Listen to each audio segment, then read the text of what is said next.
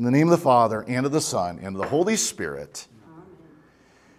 Heavenly Father, we ask you to send your Holy Spirit down upon us, to guide us, to help us to know you better, and to know how we can know you as Father, as Trinity.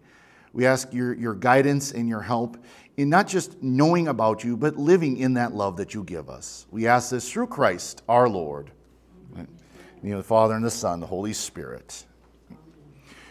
So now we're going to start digging into the creeds. You know, we talk about the creeds, the Nicene Creed, the Apostles' Creed, and we're going to start digging into those creeds. And that's the main part of what we'll do through the rest of this first part, is talking about the parts of the creed.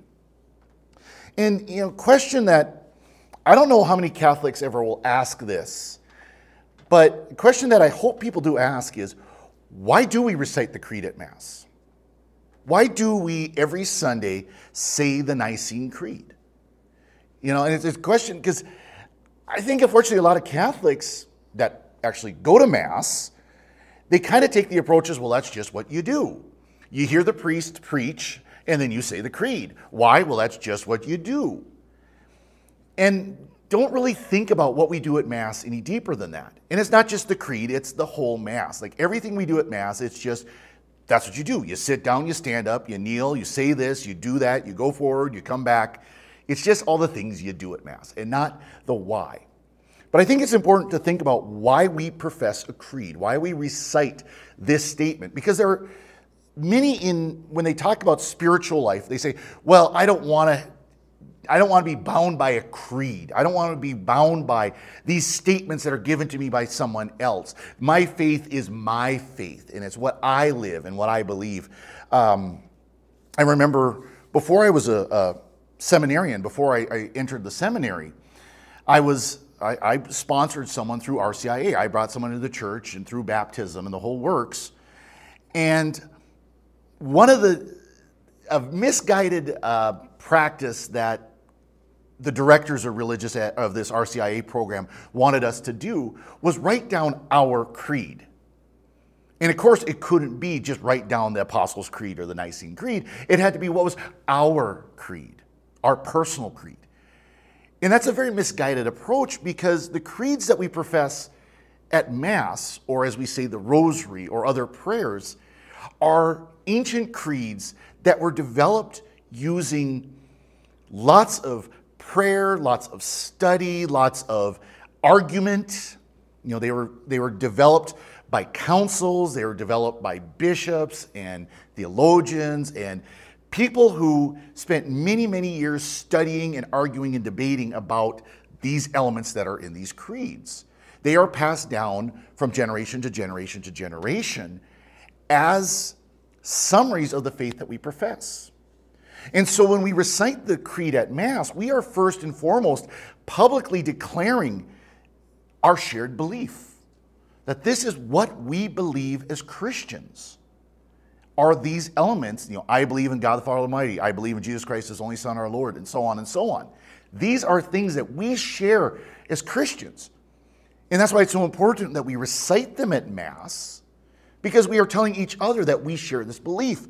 But also, remember what I said last week, I believe it was 2 weeks ago now, about how our faith is a obedience and submission to God. So when we say, I believe in one God, we are submitting ourselves to what God has revealed through the church and being obedient to Him and His teachings. So the creed is as much a statement to God saying, I obey and submit to you and to what you have revealed through your church, as we profess in this creed, as we state in this creed. And so it's a very important aspect of the Mass that we do this, that we come to our Lord and say, or to God and say, I believe. When you look at the creeds, as I said, they're summaries of our faith, and they're really broken down into three major parts, whether it is the Apostles' Creed or the Nicene Creed. They're broken down to three major parts, and they're in reference to the Trinity. Because with the first part is the Father, reference to God the Father, and creation. I believe in God the Father Almighty, creator of heaven and earth. The second part is the Son in redemption. I believe in Jesus Christ, his only Son, our Lord, in everything that he did. And then the third part is the Holy Spirit. I believe in the Holy Spirit, the giver of life. Those three parts are the major elements or major sections of the creed, and then they themselves are broken down into 12 articles, 12 distinct sections of the creed. And that's what we're going to be going through. We're going to be going through the Apostles' Creed as part of the Catechism. And you'll look at the table of contents, and it's broken down into those 12 articles. So we'll say Article 1, God the Father. Article 2, Jesus Christ, his Son, and on down through the list. Each major part of the creed is united to each other because the Trinity is united to each other. And we'll talk about that here in a little bit, what that means to say that the Trinity is united. Now, there have been many creeds throughout the history of the church. There have been many statements. One that was traditionally used at Mass on rare occasions was called the Athanasian Creed, which is much longer, but it's much more detailed than the creed that we normally use.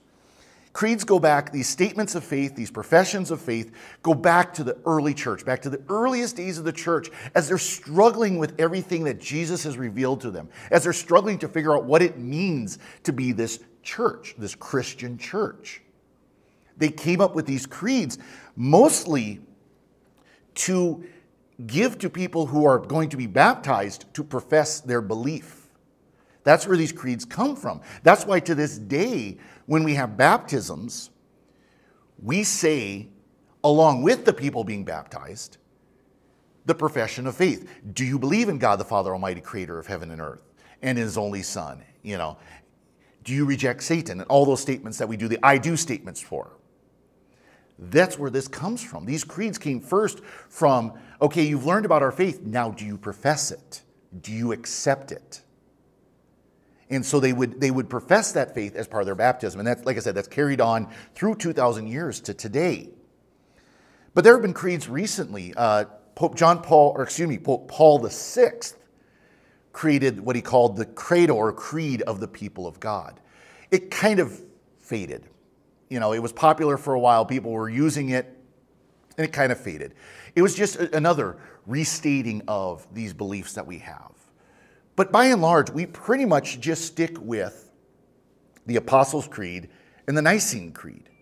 Those are the ones that I would venture most Catholics know the best. We pray the Apostles' Creed as part of the Rosary. We pray the Nicene Creed at Mass. Now, the Apostles' Creed, this isn't necessarily, when we say it's the Apostles' Creed, we're not necessarily saying the Apostles wrote it.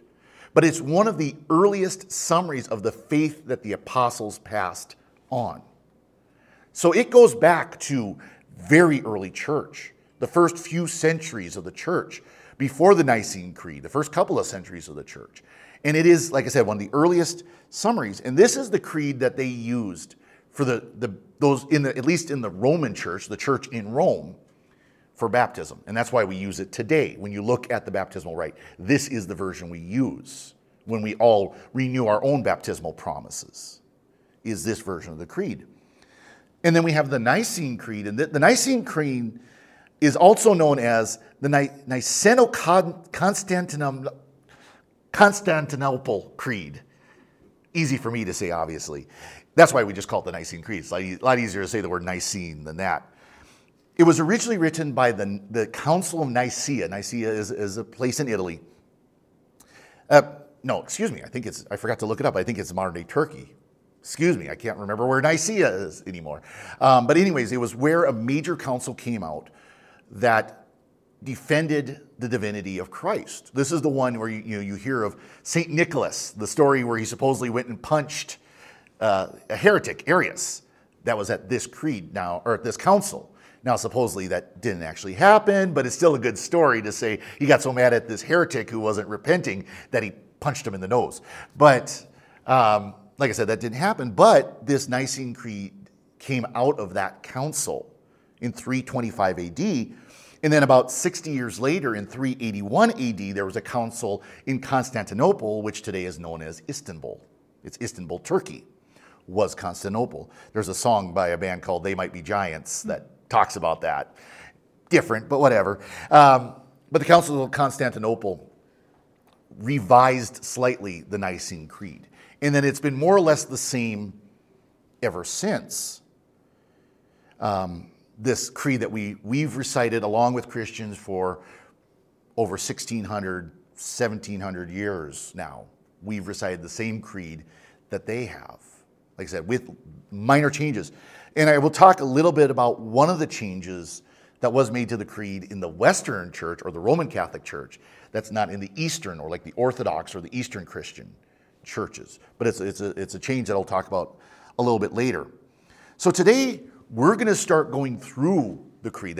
All this we've talked about, where we've talked about how we can know that God exists and that God reveals himself to us and how we respond to God, all leads up to this, talking about the creed, what we believe, especially about the Trinity. Because as I said, the creed is triune. It is God, Father, Son, Holy Spirit in three parts.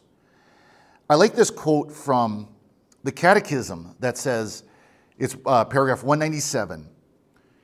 To say the creed with faith is to enter into communion with God, Father, Son, and Holy Spirit, and also with the whole church which transmits the faith to us, in whose midst we believe. That's a summary of what I just said about the creed. That's a creed about what I said about the creed, if you will. But it shows the importance of the creed, and that's why we start studying the creed by talking about, I believe in God the Father. What does it mean to say that I believe in God, and what does it mean to say that God is Father? So we begin with the first person of the Trinity, which makes a lot of sense, because when we talk about God the Father, he says he is the Alpha and the Omega. That'd be like saying the A and the Z. Alpha was the first letter of the Greek alphabet. Omega was the last letter of the Greek alphabet. So just like we'd say A is the first letter of our alphabet and Z is the last letter of our alphabet. He is the first and the last. He came before of all creation, and he is the one that creation is leading towards. They say the beginning and the end of everything that was created. All of creation came from him, and all creation points to God. And that's why our goal in life is to follow him, because we were made, as all creation was made, for him, to point to him. So when we say that I believe in one God, we're not just saying that we believe that God exists, but that he is one. That there's only one God. There are no false gods. This is going to be controversial maybe for some, but there are no Hindu gods. There were no Greek gods. There were no Roman gods, no Sumerian gods, no Egyptian gods. Those were all false gods. And there is one God, and he is solitary. He is the only God. He's not a multiple of gods.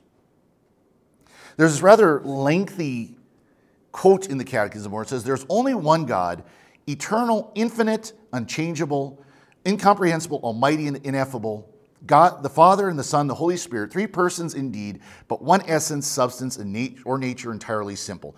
So kind of break that down is, there is only one true God, and he is eternal.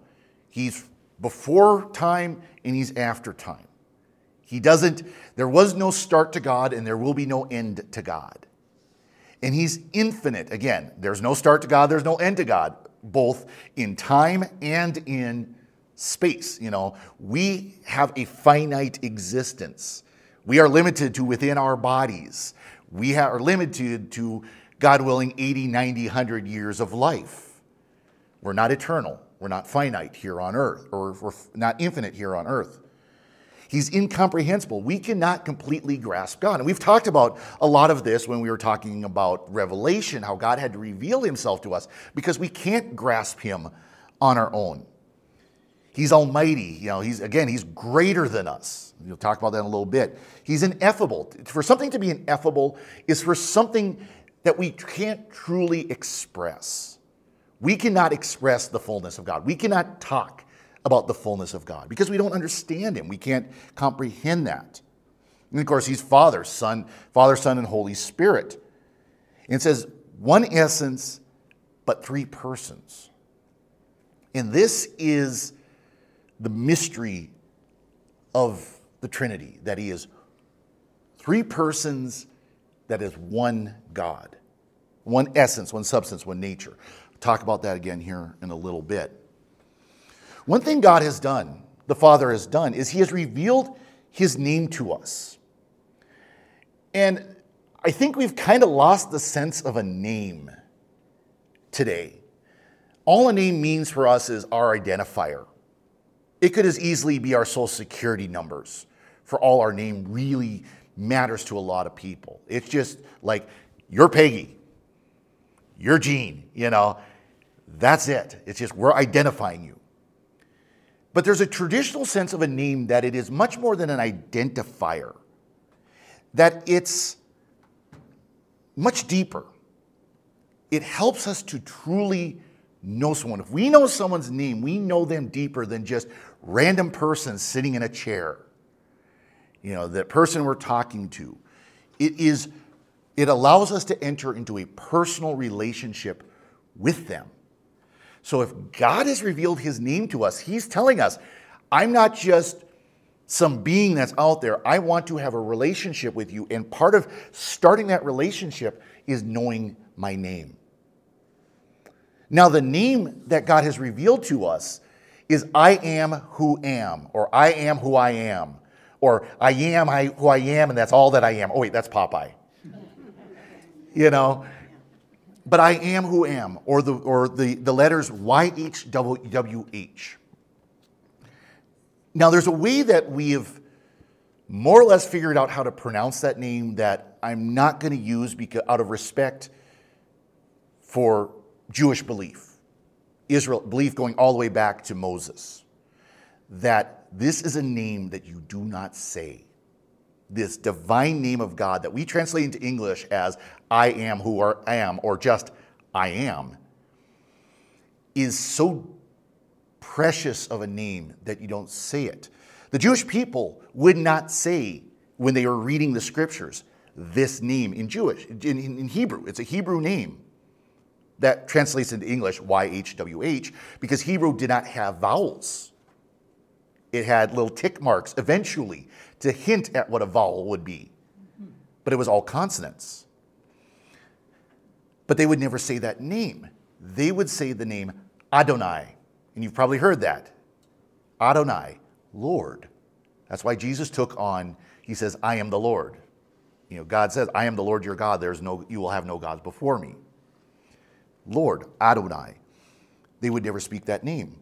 This divine name, I am who am, is truly a mystery that shows that God is above everything. No one's going to say, my name is I am. We would say, I'm hungry. I'm tired. I'm this aspect, that aspect. I'm Father Corey. God is saying that his existence itself, that is, existence comes through him. He is above everything, and everything is insignificant to him. This isn't Descartes of saying, I think, therefore I am. He is above all of existence. And yet, because he's I am, not I was, I will be, I am, present tense, he's present to us. God is here with us, despite the fact that he is above all creation and has created everything. He is still present to us, to each of us as an individual. And he's always willing to show us his mercy and his love, because he truly is faithfulness. Not just is he faithful, he is faithfulness. He is always showing faithfulness. Even when we are unfaithful to him, even when we turn our backs on him, he is still faithful to us. He is outside of history and creation because he created history and creation. Again, everything exists because of him. And he is the fullness of being and perfection. When we talk about something being perfect, it's only perfect insofar as it's related to him. We talk about beauty. It's only because it is related to him as the creator of that beauty, and so on. He is the fullness of being and perfection, and that everything we have and are as our creator comes from him. Our very lives are gifts from him. Our very lives are because he wills for us to be alive. We exist because he wants us to exist. It's a gift from him. And so, when we talk about him, we talk about our Heavenly Father. And of course, we talk about what it means to say that he is Father in a little bit. We recognize then if he's created everything, if he's above everything, if he's I am, then what he has to say is not just a truth. It's not just one truth out of many. It's not just my truth versus your truth. It's truth itself. Nothing we can say is more true than who God himself is. He is truth himself. There is no truth in the world that does not exist in God. This is why I said last week, I think it was last week or 2 weeks ago, where science and faith do not contradict each other. If it is a truth of science, it is because it is also a truth that comes from God. Anything that science claims as a truth that is contrary to what God has revealed, contrary to what God is not actually a truth. It's a lie. It's a misunderstanding. It's a distortion, whatever you want to call it. It cannot be a truth that is contrary to who God is. God is truth. All truth comes from him. This is why we can trust in his revelation as true, because he can only speak the truth. He only can speak about himself, and he's the only one that can reveal the truth about himself. Only he can reveal himself. So everything he said in Revelation is true, and we can stake our lives literally on that truth. The reason why we as humans fell, the story of Adam and Eve and all that, is because the temptation to doubt that truth. Remember, the serpent said, did he really say you can't eat of that apple? We don't know if it was an apple or not, but did he really say you couldn't eat from that tree? Oh, but if you eat from that tree, you'll be like God himself. You'll know right from wrong, just like he does. The devil put that seed of doubt in their mind that God was lying to them. And they bit on it, literally. There's that seed of doubt.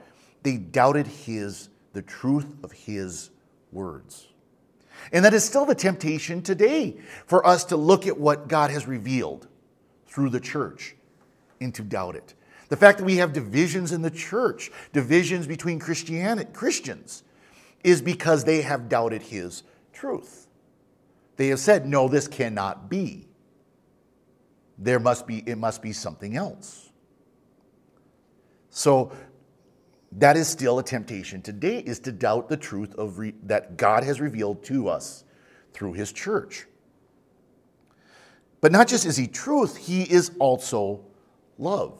The fact that he revealed himself in the first place was because he loves us so deeply that he wants us to enter into that relationship with him. And this love that God has revealed to us is deeper than anything we can experience here on earth. It's deeper than any love with any relationship that we can have. Even the comparison that we often see in the scriptures of a parent to a child or a bridegroom to his bride pales in comparison to God's love. Because God's love will never fail. We know what happens when the love between a bridegroom and a bride fails.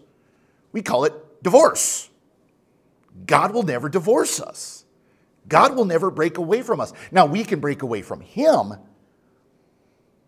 but no matter how unfaithful we are to God, he will never stop loving us. He will never stop seeking us. You know, that image of seeking, you know, the shepherd seeking for the sheep and so on. He will never cease coming after us out of love for us. And this love of God is so deep that we call it the Trinity. The Trinity is the exchange of love between the three persons, Father, Son, and Holy Spirit. Three persons, one God. In Trinity, that unity of the three of them is his love. And the best part is, the love that he wants to share with us is to share in that Trinity, to join in that eternal exchange of love that God constantly loves and wants us to share in that love. Now, we're not going to become parts of the Trinity, but we will share in that love of the Trinity. So, what does it mean to say that we believe in one God? Well, it means, first of all, that we do recognize his majesty, his greatness, how far above us he is, how far above all creation he is. And so we need to put him first. As the God who created us, as the God who loves us, he deserves to be put first in our lives because of how great he is, because of how majestic that he is. And then we live in thanksgiving of what he has given us, the love that he has given us, the life that he's given us, everything that we have. Because again, everything that we have and everything we are come from him. They are from God. They are not anything that we have made ourselves. Ultimately, they are from God. Also, we need to recognize that we are made in the image and likeness of God, that he created us in his image and likeness. And again, that's something we'll talk about more much later. But because we are made in the image and likeness of God, we need to share that same love that we are called to share with God with each other. We need to be seeking unity with each other and seeking the dignity of all humanity. It should always be our desire that we are unified as a human race and that we show each other dignity and love, that we never treat each other as less than us. You know, this is the danger of so many of the isms, racism and sexism and misogyny and all these things that people are throwing out there. Well, the problem when we do those things, we are not showing that unity and that dignity of the human person. That also is why issues like abortion and euthanasia are wrong, because they, again, do not show the dignity of that human person that is attacked through abortion, that is attacked through euthanasia. Because God gave us everything, we are also called to make use of the good that we have, the things that we have. He gave us creation to draw us to him. And so we are to use the good of creation to draw closer to God while rejecting those things in creation that do not. There are things in our lives that keep us from God. And there might be things that are fine for one person but not fine for us. Then there are things that they're just not good. They're evil in themselves. Things in our culture, things in our world. We need to reject those. And then ultimately, we need to trust in God. I like that prayer or poem from St. Teresa of Jesus, who's also known as St. Teresa of Avila, that it ends that part with, where the last line is, God alone is enough. That is how we should live our lives, that God alone is enough. That should be a prayer that's on our lips. God alone is enough. It's a very difficult thing to say. It's a very difficult thing to live because of our temptation to turn away from God. But God alone is enough. So God, out of love for us, has revealed himself as the Trinity. You know, this Trinity is the central mystery of our faith. It's the central element of our faith. All of our faith, the Catechism uses the word root of our faith. Well, what is a root for? To grow into a tree. The purpose of a root is to grow and nourish a tree. Well, our faith is like that tree that is nurtured and grows from that root, which is the Trinity. The Trinity is the central element of our faith, and all of our faith flows from there. It flows from that Trinity. Everything else we believe is branches off of that. And sometimes it's branches off of branches off of branches like trees do. You know, you look at a tree and sometimes there could be 5 or 6 branches off of the central trunk where it just keeps building and building and building. But that is still flows from the Trinity. And the Catechism uses 2 words we've heard, but it uses it in a little bit different context than I think we're used to. And that's theology and economy. Theology and economy are 2 words when talking about the Trinity, have a little bit different context than what we're used to using. When we talk about the economy of the Trinity, the divine economy, we're not talking about, we think of money. We think of monetary study when we're talking about economy. And that fits when we're talking about the economy of our country, the economy of our, of a business. But when we're talking about economy in the Trinity, it's the works that God does to reveal himself. So what God has done to reveal himself, his grace, the teachings of the church, the catechism, the Bible, and so on. These things are works that God has done, whether directly or through inspiration, to reveal himself, to reveal who he is. And theology is the mystery of God's inmost life of the Trinity.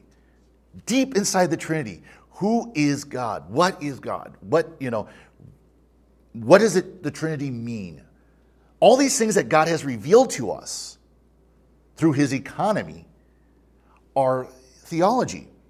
When we are studying theology, when we are studying our faith, we are studying God's inmost life. And this study is guided by his economy, his work that he has done to reveal himself. So what God has revealed to himself is his inmost life. And the only way we know what is his inmost life is by what he reveals. And that's what the study of theology is.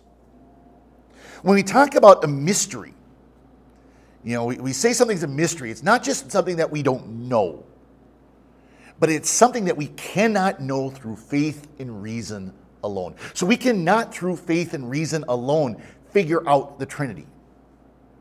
Reason did not bring us to the Trinity. Again, we talked about this a couple of weeks ago, where reason did not bring us the knowledge of the Trinity. God revealing himself to us brought knowledge of the Trinity. So anything that is a mystery, for us to even know that it exists, it has to be revealed by God from the very beginning. We can't even know that a mystery exists unless God reveals it to us. And that's why the Israelites did not know about the Trinity, because God did not reveal the Trinity until our Lord came. That is when we knew that God was a triune God, Father, Son, and Holy Spirit. So, moving into this Trinity, we talk about God as Father, this mystery of God as Father. And it makes sense that he is Father, because he is as St. Thomas showed, the first origin of everything. Everything comes from the Father. It is the Father who created all things. But he is a Father. He's not just a creator. He's a Father who loves and cares for his children, as we hope earthly fathers, those of you who are earthly fathers, love and care for your children, even your adult children, who may even have kids of their own. We hope that fathers will care and love for their children. But he's not a clockmaker God. There are movements like deism, which was very popular at the founding of our nation. Many of our founding fathers were deists. And what deists are is kind of a step above agnostics, where they know there's a God. They might even know a few things about God. But a lot of times they view God as a clockmaker. Think of somebody who made an old-fashioned wind-up clock. He made the clock, he put all the parts together, got it working, wound it up, and sent it off, sold it to someone. And the only time he would ever touch that clock is if something broke and he needed to fix it. Otherwise, that clock would go to that person's house, go to that business, go to wherever, and he would never see it again. That is the view of a clockmaker God. We don't have that view as Christians. We believe in a God who is Father. Now, to be clear, sometimes there are images of motherhood as well that are used. You can think of Jesus when he's looking at Jerusalem before his passion, and he talks about how he would take them into his arms as a mother hen embraces, covers the chicks. That image of motherhood, that image of intimacy, of love for children. And this is where we need to be clear that by calling God Father, by saying our Father, we are not saying that God is a man. By using these images of motherhood, we are not saying that God is a woman. This idea that became popular after the Second Vatican Council of, we need to desexify the our Father. So our Creator or our Mother. No, it doesn't work. In fact, there have been troubles talked about before of priests who getting caught up in this movement of, that's sexist to say that God is Father, because that's saying that God is a man. And of course, that means women can't participate in this. So we need to baptize children in the name of the Creator, Redeemer, and Sanctifier. And those baptisms are completely invalid because we were told by our Lord to baptize in the name of the Father, Son, and the Holy Spirit. And so they had to go back and contact people 20, 30 years later who had been baptized in that way and said, you were never actually baptized. You just got wet. We need to baptize you. And you need to receive confirmation again, and you need to receive First Communion again, and your wedding, your marriage that you thought was a sacramental marriage wasn't, or, and this has happened, you thought you were ordained as a priest, you weren't. You need to go back and do all that. And that makes some really sticky business if this priest has been doing things like celebrating Mass and hearing confessions. We trust in God's mercy that he doesn't have to go back and rehear those confessions, and he doesn't have to go back and re-celebrate those Masses, and that the people did receive the Eucharist even though he wasn't a priest. So, but by saying that God is Father, we are saying that in a term of relationship, not that God is male, not that he's a man, but that he is in relationship to us as a father. He is showing us the love that parents, especially fathers, are to have for their children. And parents participate in that love, show that love in a smaller way. Because, of course, we don't show love as deep as God shows love for us. I have a question. Okay, you have the Father, the Son, and the Holy Spirit. But most of the time you're celebrating Jesus. I'll talk about that in a little bit. Oh. You're jumping ahead of me just a tiny bit. You're good. You're thinking good, but you're ahead of me just about that far. So when we also talk about Father, we are talking about Father in relationship to the Son in the Trinity. The Trinity is a Trinity relationship. And I put you've probably seen this at some point or another, the Trinity triangle, I call it. And this talks about the relationships and everything in the Trinity. I'll talk about that more in a little bit. But when we are referring to God, the first person of the Trinity, the second person of the Trinity, we talk about them in relationship to each other, Father and Son. It is a relationship there. Now, the Son is not first created. That was one of the heresies that the church fought early on about the Trinity, was that the Son, the Trinity, the heresy said that the Son was the first created being. And then God created everything else. And that's not the case. The Son is eternally in relationship with God. Father, Son, Holy Spirit are eternally in relationship with each other. And when we talk about the Trinity, we will use the word consubstantial. I say it every week. Consubstantial. We say that now in the Creed, that the Son is consubstantial with the Father. That means in substance with. What that means is we are expressing with that word that unity of love. To say they are in unity, they are consubstantial, they are in union with love, that unity of the Trinity. That unity of love that they have. And that unity of love is also the Holy Spirit. So when we talk about the relationship of the Father and the Son and the Holy Spirit, we are talking about that relationship. Now, the Holy Spirit is also not a created being. The Holy Spirit is the third person of the Trinity in existence for all eternity, as the Father is, as the Son is. But it is that eternal love between the two of them.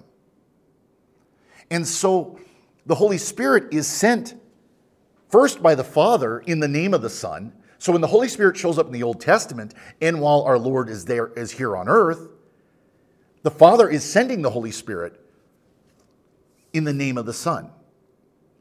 After the Son, our Lord Jesus, he tells us right before he ascends into heaven that he needs to go so that he can send the Holy Spirit. From that point on, he sends the Spirit down upon us.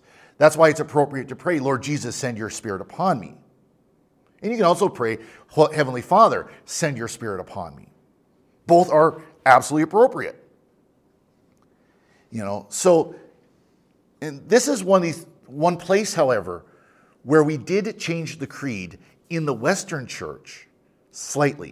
Of course, we say slightly. Some of the Eastern Orthodox churches say it's not so slight. But we added a phrase when talking about the Holy Spirit that in Latin is filioque. Filio, son, que, and.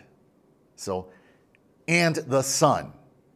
So when we say the creed on Sunday, we say, he proceeds from the Father and the Son. That's that filioque statement. They just say he proceeds from the Father. And with the Eastern Church, and these are Eastern Catholic churches as well, churches that are in union with the Pope. They see Pope Francis as the head of the church. They say proceeds from the Father.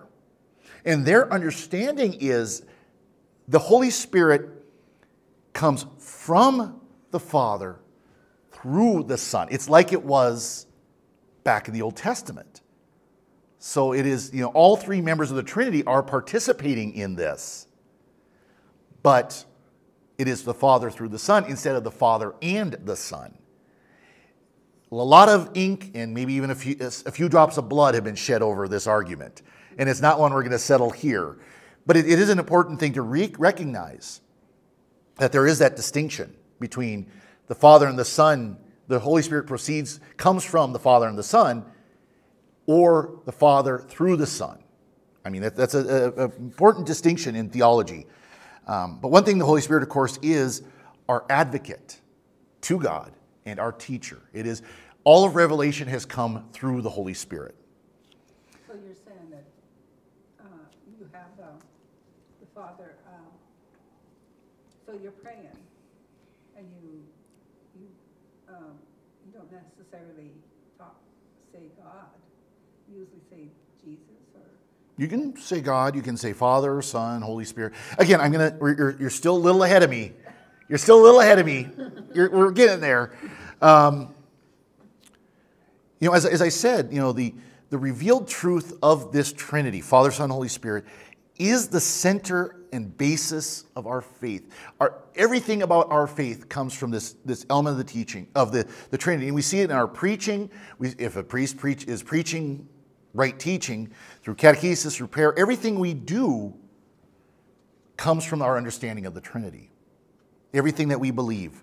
And so the church very early on clarified it through misunderstandings, through errors, and so on. That's why I jokingly will say that we know more about the Trinity through what we got wrong than what we got right. Because it seems like that we've had to stumble over the Trinity. And that's where this Trinity triangle comes in, where this element, it comes in. I'm going to get up for this part just because it's easier to point. But when we look at the Trinity, we talked about earlier substance, person, and relationship. When we talk about the substance of God, consubstantial, in substance with, we are talking about the unity of the Trinity. So the Trinity is one. It is unified. In each divine person, Father, Son, and Holy Spirit, is fully God. That's what these arrows here show, that the Father is God, the Son is God, the Holy Spirit is God. Now, we're not saying the Father is a third of God, the Son is a third of God, and the Holy Spirit is a third of God. Each is fully God. They don't split the divinity of God. They don't have separate divine natures. There is one divine nature, one divine God. And all three are fully God. But each person, Father, Son, and Holy Spirit, remember, one God, three persons, they have distinctions of what they do. So this is where you're asking about, when we're at Mass, we address Jesus mostly, because we do. And we talk about the Eucharist as Jesus, as the second person of the Trinity. That is a distinction of how the Son operates, if you will, is as, the Eucharist, as, our Lord. Now, these aren't modes of God. And what I mean by that is, that's one of the heresies called modalism, where basically God takes off a mask, the Father mask, or hat if you'd prefer that, takes off the Father hat, puts on the Son hat, takes off the Son hat, puts on the Holy Spirit. There is a distinction between the three persons of the Trinity. The Father, that's what these lines are saying, is not the Son. The Son is not the Holy Spirit. The Holy Spirit is not the Father. They are unified as one God, and they are all, each of them are fully God, but they are not each other. And that's again why we can talk about sending down the Holy Spirit. We are asking for the fullness of God, who is the Holy Spirit, the third person of the Trinity. And then all three, and why it's a triangle, is relationship, is in relationship to each other. The Father is in relationship to the Son is in relationship to the Father, the Holy Spirit is in relationship with both. And they are fully in each other. So, where one person of the Trinity is, all of the Trinity is. So even though, again, we talk about the Son, the person of the Son, with the Eucharist, when the Eucharist is present, the entire Trinity is there. You can't separate them that way. It's all together. Because the Trinity works in common. The works that the Trinity does, this economy that we talked about, is the fullness of the Trinity working. You can't separate that. But it is each divine person does the work that is unique to them. As the Catechism has in paragraph 258, there's one God and Father from whom all things are, and one Lord Jesus Christ through whom all things are, and one Holy Spirit in whom all things are. We talk about our Lord as the Word through whom all things were made. We say that during the Creed, through whom all things were made. So the whole Trinity participated in the creation through our Lord, Jesus Christ. So, and that's how we can talk about the Son present in the Eucharist. We can talk about the Holy Spirit coming down upon him at baptism. And so the ultimate goal of all of this, of the divine work of the Trinity, is the unity between us and the Trinity. What the triune God wants of us is to join in to this love that is the Trinity. So we are called to participate in that and allow the Holy Spirit to dwell within us while we are here on earth, to lead us and guide us. And in fact, as I was preparing for this class, to wrap up, I had to ask the third person of the Trinity, the Holy Spirit, to come down upon me so I could get through this. So that shows one way that the Trinity can reside within us. And so that finishes this up. Now, did I kind of answer your question, or?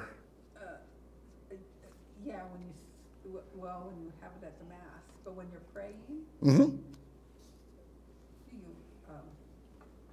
connect with Jesus? I mean, not Jesus, but with the Father? Do you ask different things of the Father then? Or You can. Oh, absolutely. do you pray differently then? I know they're supposed to be all in one, so Yeah. if you pray it says God Mm-hmm. instead of just all three of them. Right. Yeah, I mean, it's perfectly fine, and we can get much deeper into this. I mean, we studied a lot of it at seminary, of course. And what you can say about one, you can say about God as a whole. And now, again, you got to make sure those distinctions that, the Father, when you're talking about the individual persons, Father, Son, Holy Spirit, you can say God is present in the Eucharist. Absolutely 100% correct. Can you technically say that the Father is present in the Eucharist? No, because that is a work that the Son, the second person of the Trinity, does. But the second person of the Trinity is fully God. That's why we can say God hung on the cross. The second person of the Trinity did. That's why we can say God created the world. That was the Father doing that. That is why we say, the Holy God come down upon us. That's the Holy Spirit coming down upon us. So you can say just generically, God, when you have an intention for one of the persons of the Trinity. That's absolutely permissible. Now again, you have to be careful not to mix them. It's the point. Again, so that's like when I started my prayer, I said, Heavenly Father, send your Holy Spirit. That's absolutely permissible. I'm addressing the Father, asking for the third person of the Trinity to come down. Clear? Sort of? The way I understand it, and correct me if I'm wrong, is that Father and Son, what the Holy Spirit is the love between the two. Between the two. Yep. And that is what's sent down to us to help guide us. Yes. Through trouble and through anything. Yep. Through anything. And this is why when we talk about love in a Christian sense, we're not talking about that emotional feeling of love, that sense of longing, that sense of desire, that sense of, comfortableness with someone else, or however we express it. The love that we were talking about as a Christian sense is the third person of the Trinity, the Holy Spirit. It is the eternal love between the Father and the Son. It is a love so strong that became, or is, I should say, is, not became, is the third person of the Trinity.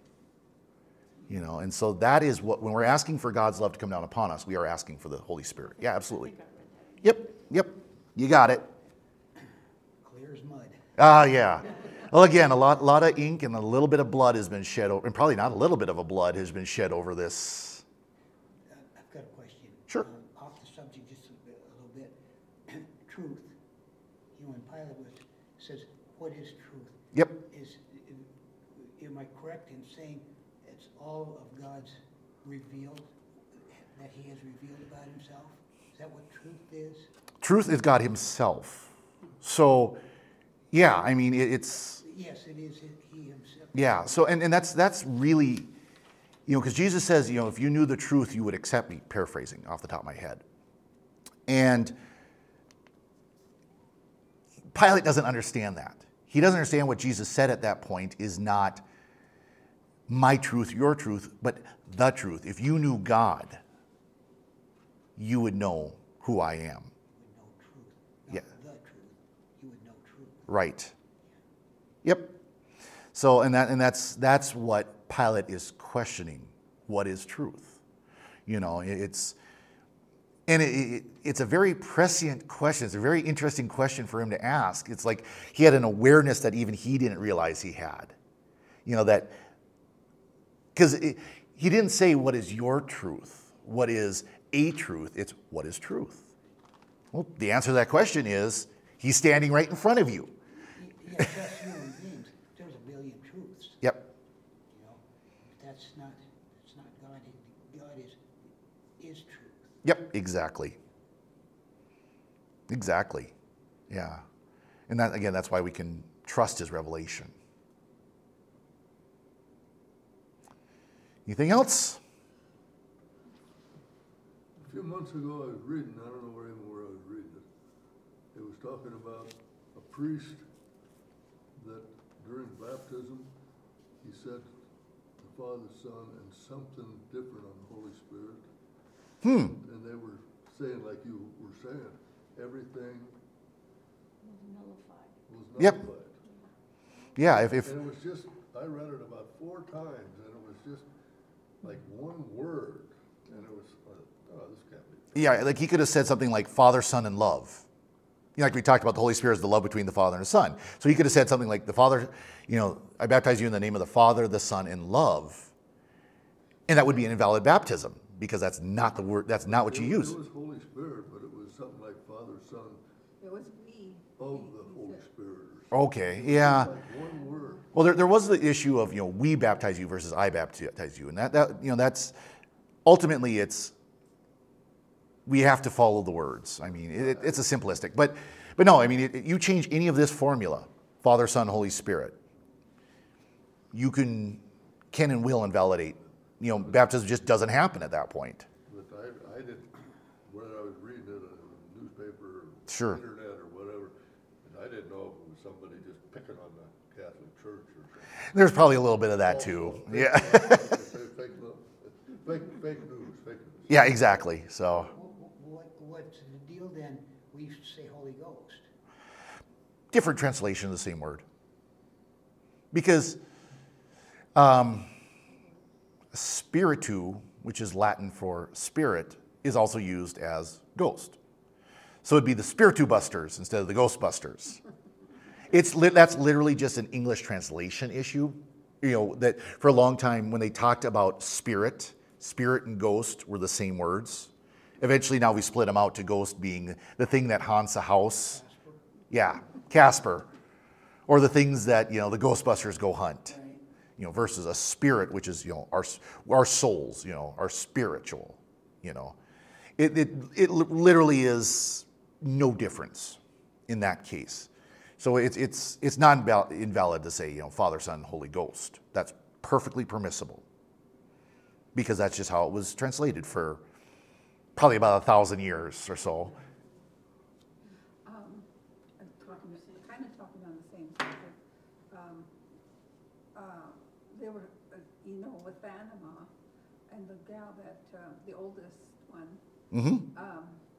had instructions from Mary to say something about the, what is it, the incarnation or the Sacred Heart of Jesus or something. Anyway, to the Russians and Ukraine. Oh, the consecration. Consecration, yeah. Yep.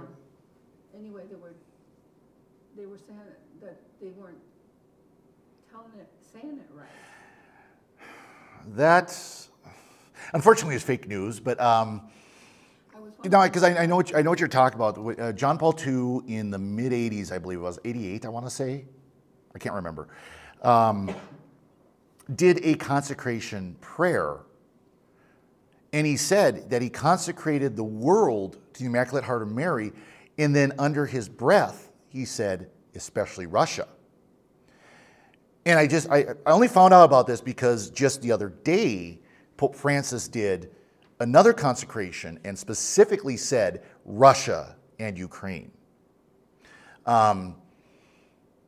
But what people are arguing, because John Paul II did not out loud say, I consecrate Russia, but he said the whole world and then whispered, especially Russia, it didn't take. No, sorry, that's not, the faith isn't a gotcha. Well, this person said that,